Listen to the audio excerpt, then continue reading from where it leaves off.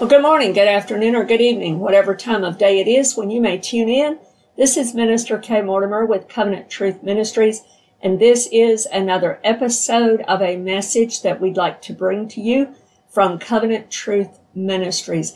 I thank you for tuning in, and I pray that these messages are a blessing to you today. I want to be today beginning a couple of messages. It may just be 2 or 3 short messages, but I want to be in Philippians chapter 3 because I believe there are a few things the Lord really wants us to understand from this chapter and from Paul's writings here to the church at Philippi. And so I'd like to begin this part 1 session by looking at Philippians chapter 3, beginning in verse 1 for the first several verses. Verse 1 says this, "Finally, my brethren, rejoice in the Lord. For me to write the same things to you is not tedious, but for you it is safe. Beware of dogs, beware of evil workers, beware of the mutilation. For we are the circumcision who worship God in the Spirit, rejoice in Christ Jesus, and have no confidence in the flesh. Though I also might have confidence in the flesh, if anyone thinks he may have confidence in the flesh, I more so. Circumcised the 8th day, of the stock of Israel, of the tribe of Benjamin, a Hebrew of the Hebrews, concerning the law, of Pharisee, concerning zeal, persecuting the church, concerning the righteousness which is in the law, blameless. But what things were gain to me, these I have counted loss for Christ. Yet indeed I also count all things loss, for the excellence of the knowledge of Christ Jesus my Lord, for whom I have suffered the loss of all things, and count them as rubbish, that I may gain Christ, and be found in him, not having my own righteousness which is from the law, but that which is through faith in Christ, the righteousness which is from God by faith, that I may know him and the power of his resurrection and the fellowship of his sufferings, being conformed to his death, if by any means I may attain to the resurrection from the dead." I'd like to stop there for today, and I'd like to discuss the first portion of these verses in some detail, and I hope and pray that this is going to bless your heart as it did mine and as it does when we really understand what Paul is saying here. So at first, Paul is writing to this church in Philippi. He's written 2 chapters already. Now he's continuing and he's starting to wrap up the ending portion of his book to the church at Philippi. And here he brings out some final things that he really wants to bring out from his heart. So first of all, he tells us here that our rejoicing should be in the Lord, not in our circumstances, not in our position, and not in our achievements. Then he says, he gives us a warning about false and deceptive things or people that we need to beware of. When he talks about beware of the dogs, the mutilation, etc. And then he defines who are of the circumcision of the new covenant. In the old covenant, there was a token sign that made someone or brought someone into inheriting the Abrahamic covenant. Through this token sign of circumcision in the Old Testament, they were heirs to the promises that God had given to Abraham. In the new covenant, there is circumcision as well, but it is not external. It is not done of the flesh. It is the circumcision of the Spirit. Those who worship God in the Spirit, rejoice in Christ Jesus, and have no confidence in any works that are done in the flesh, or any of those achievements, so to speak, that we might want to boast in. So Paul here defines for us the true circumcision in the new covenant, the renewal of that Abrahamic covenant to all the seed of Abraham, which is defined in Galatians chapter 3 as all who have faith in Jesus Christ, who have become born again of the Spirit of the living God and are part of the church. Then he continues with the understanding of those in the circumcision of the new covenant, those who have no confidence in the flesh. And he does so by comparing to himself, thinking about the confidence in the flesh. He begins to list things in the flesh that he could try to boast in. And so in verse 5 and 6, we have his listing of such things, which we just read.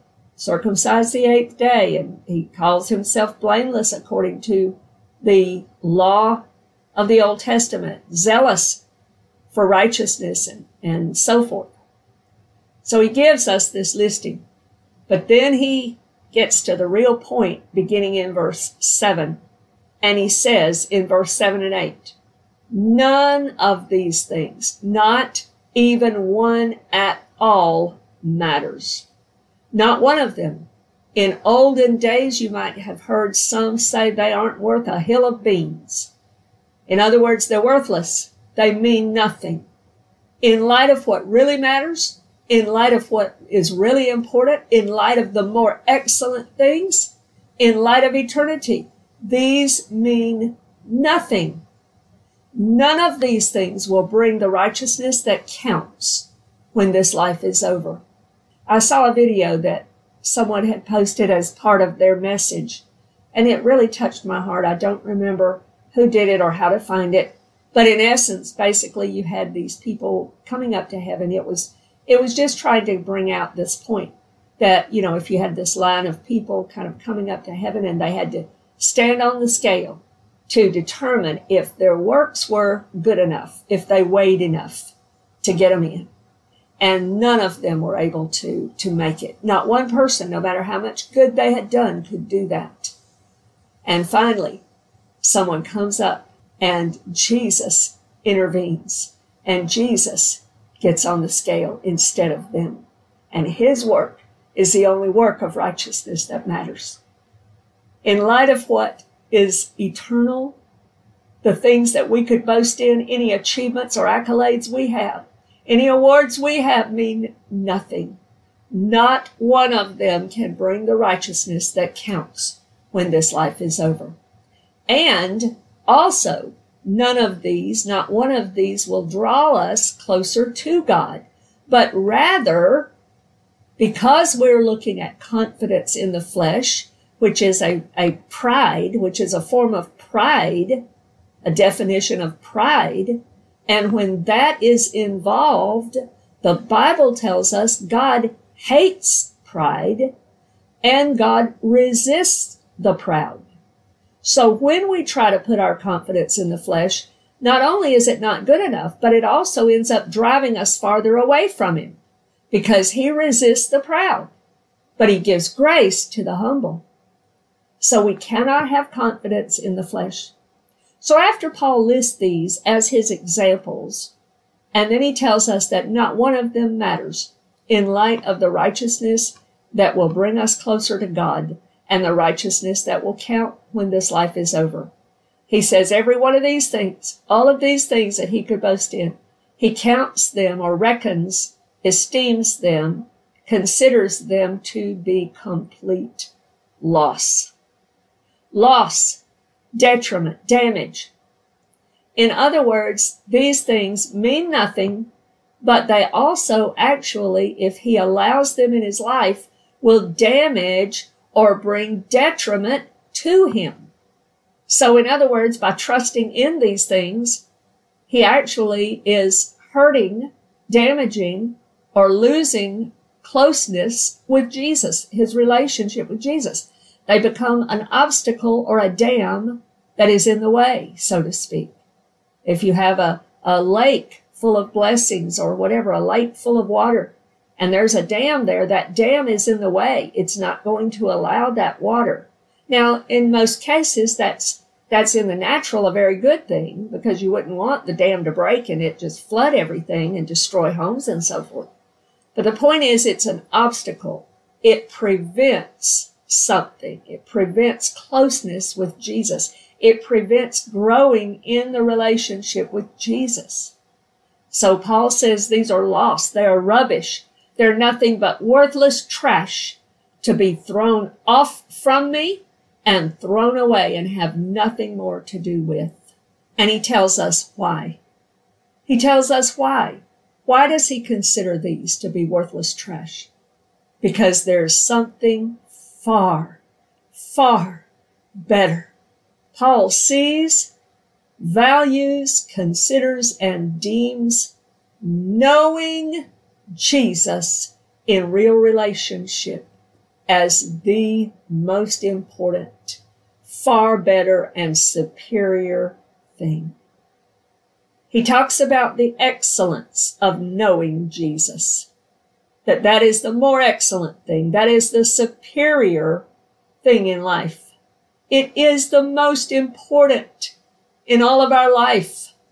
It stands out.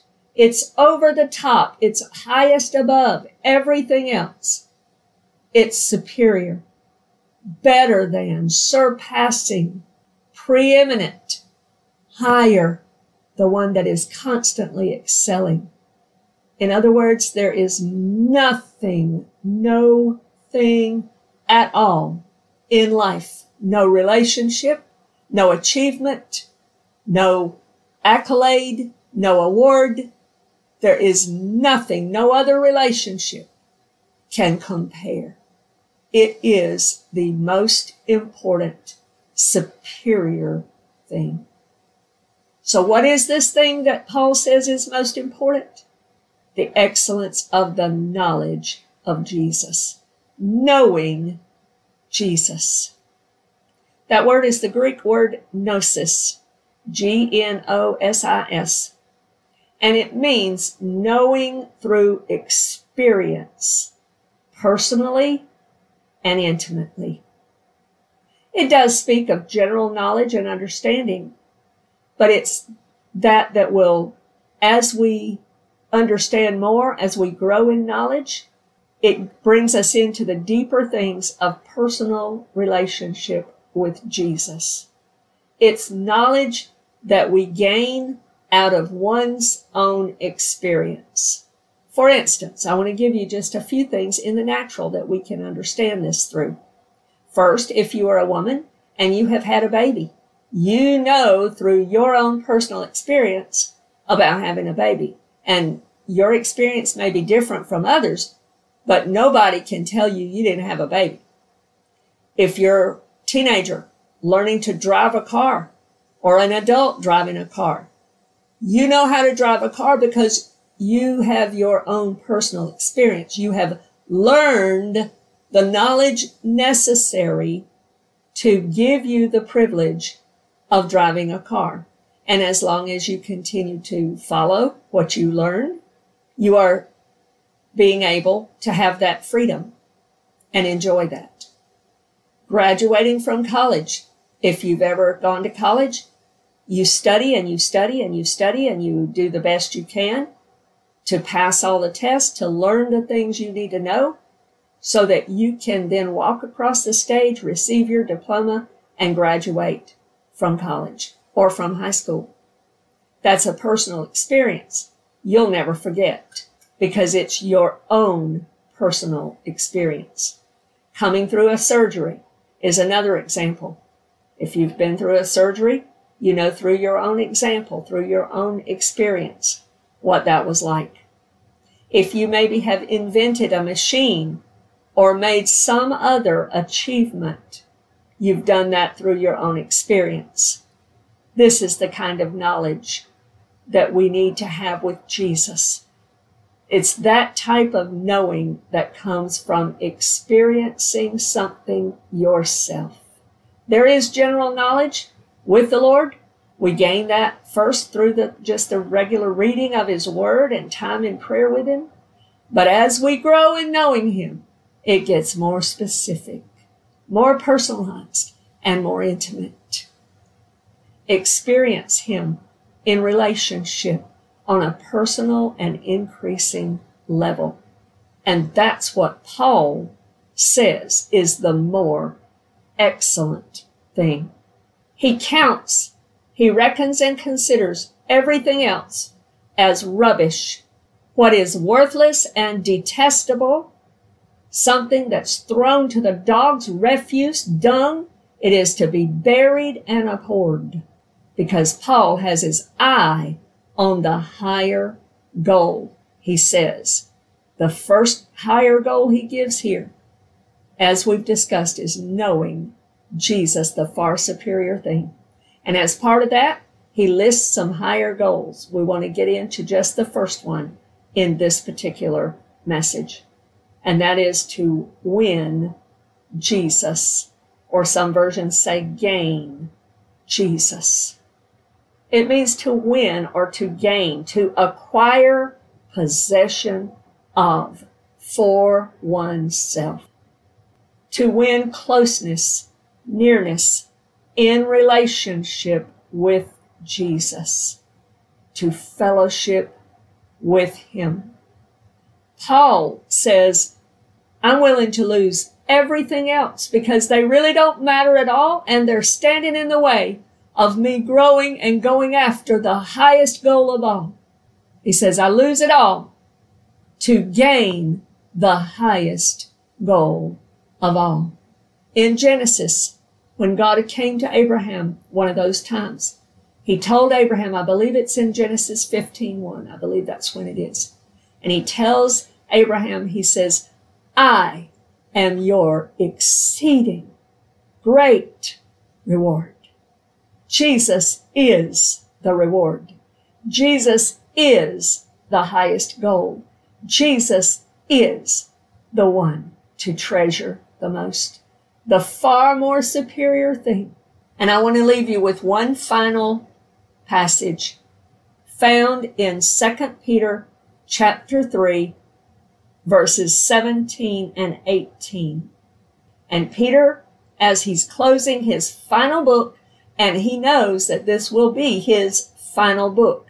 He knows that he is about to pass from the earth, and so he is packing into 1st and 2nd Peter everything he can so that the church can continue on and be strong. He tells us that in both 1st and 2nd Peter, that he's writing these things to stir up our remembrance, and it's on his heart to leave behind something that will outlive him on behalf of the people of God. And he closes his final book with these words. Verse 17 of 2 Peter chapter 3 says this, You therefore, beloved, since you know this beforehand, he's referring to the end of the age, the end of the world, and how God has said everything is going to come to pass. He says this, Beware lest you also fall from your own steadfastness, being led away with the error of the wicked, but grow in the grace and knowledge of our Lord and Savior, Jesus Christ. On his heart, his very final words, before he gives God all of the glory and the praise, and he closes his book. He says to the Christians, but grow in the grace and knowledge of our Lord and Savior, Jesus Christ. Beloved friend, that is the desire of Covenant Truth Ministries, is that you will grow in the grace and the knowledge of our Lord and Savior, Jesus Christ. That knowledge that Paul spoke of in Philippians chapter 3, to know him intimately and personally in relationship, because that is the most superior thing in all of your life. It's the greatest, it's the most excellent, and it is the most important. Don't let anything block your relationship with the Lord. Don't let anything damage it. Don't let anything come in the way, but grow in the grace and knowledge of the Lord Jesus Christ. Get close to him. Have a real relationship with him through faith in his finished work. Come into that relationship if you don't know him already. He is loving you. He is calling you. He is inviting you to become his child and to know him in the way that Paul was talking about. And Paul already knew the Lord, but he wanted to know him more. He wanted to know him deeper. He wanted to understand. And he didn't want anything getting in the way of a close fellowship with Jesus. I pray that's your heart's desire. And it's certainly our desire for ourselves and for you. Grow in the grace and knowledge of the Lord Jesus Christ. And understand that is the highest goal of all, to know Jesus. He is the superior thing in your life. The most excellent.